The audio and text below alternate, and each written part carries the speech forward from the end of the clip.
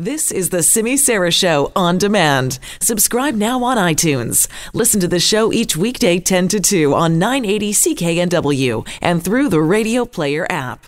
All right, no loser today, but let's get straight to our winner. It's a dog, of course. Are you surprised? Because Claire Allen often tracks down our winner. So not at all. If there's a dog story, I'm like, I have a feeling Claire's going to make this our winner. It's a dog named Miracle who was rescued after surviving Hurricane Dorian. And you may go, Hurricane Dorian was a while ago.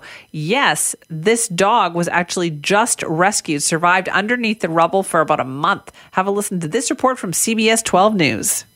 A team with Big Dog Ranch Rescue used a thermal drone to scan the destruction in the Bahamas by the air. They weren't expecting to find much weeks after the storm, but by some miracle, they located a dog. For the past 3 days, every 2 hours, Miracle the dog has been eating to regain his strength. He gained 4 pounds this weekend alone. Oh my God.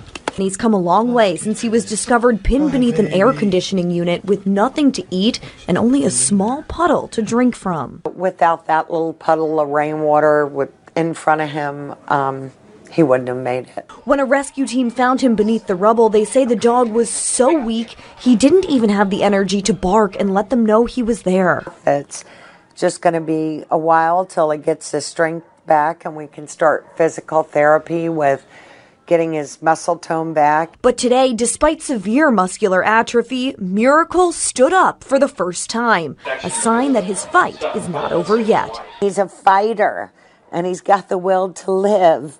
He knows he's got good things coming. Miracle probably won't be ready for adoption, they say, for about a month, but there are dozens of other dogs that were rescued from the Bahamas who are available and out of quarantine here today.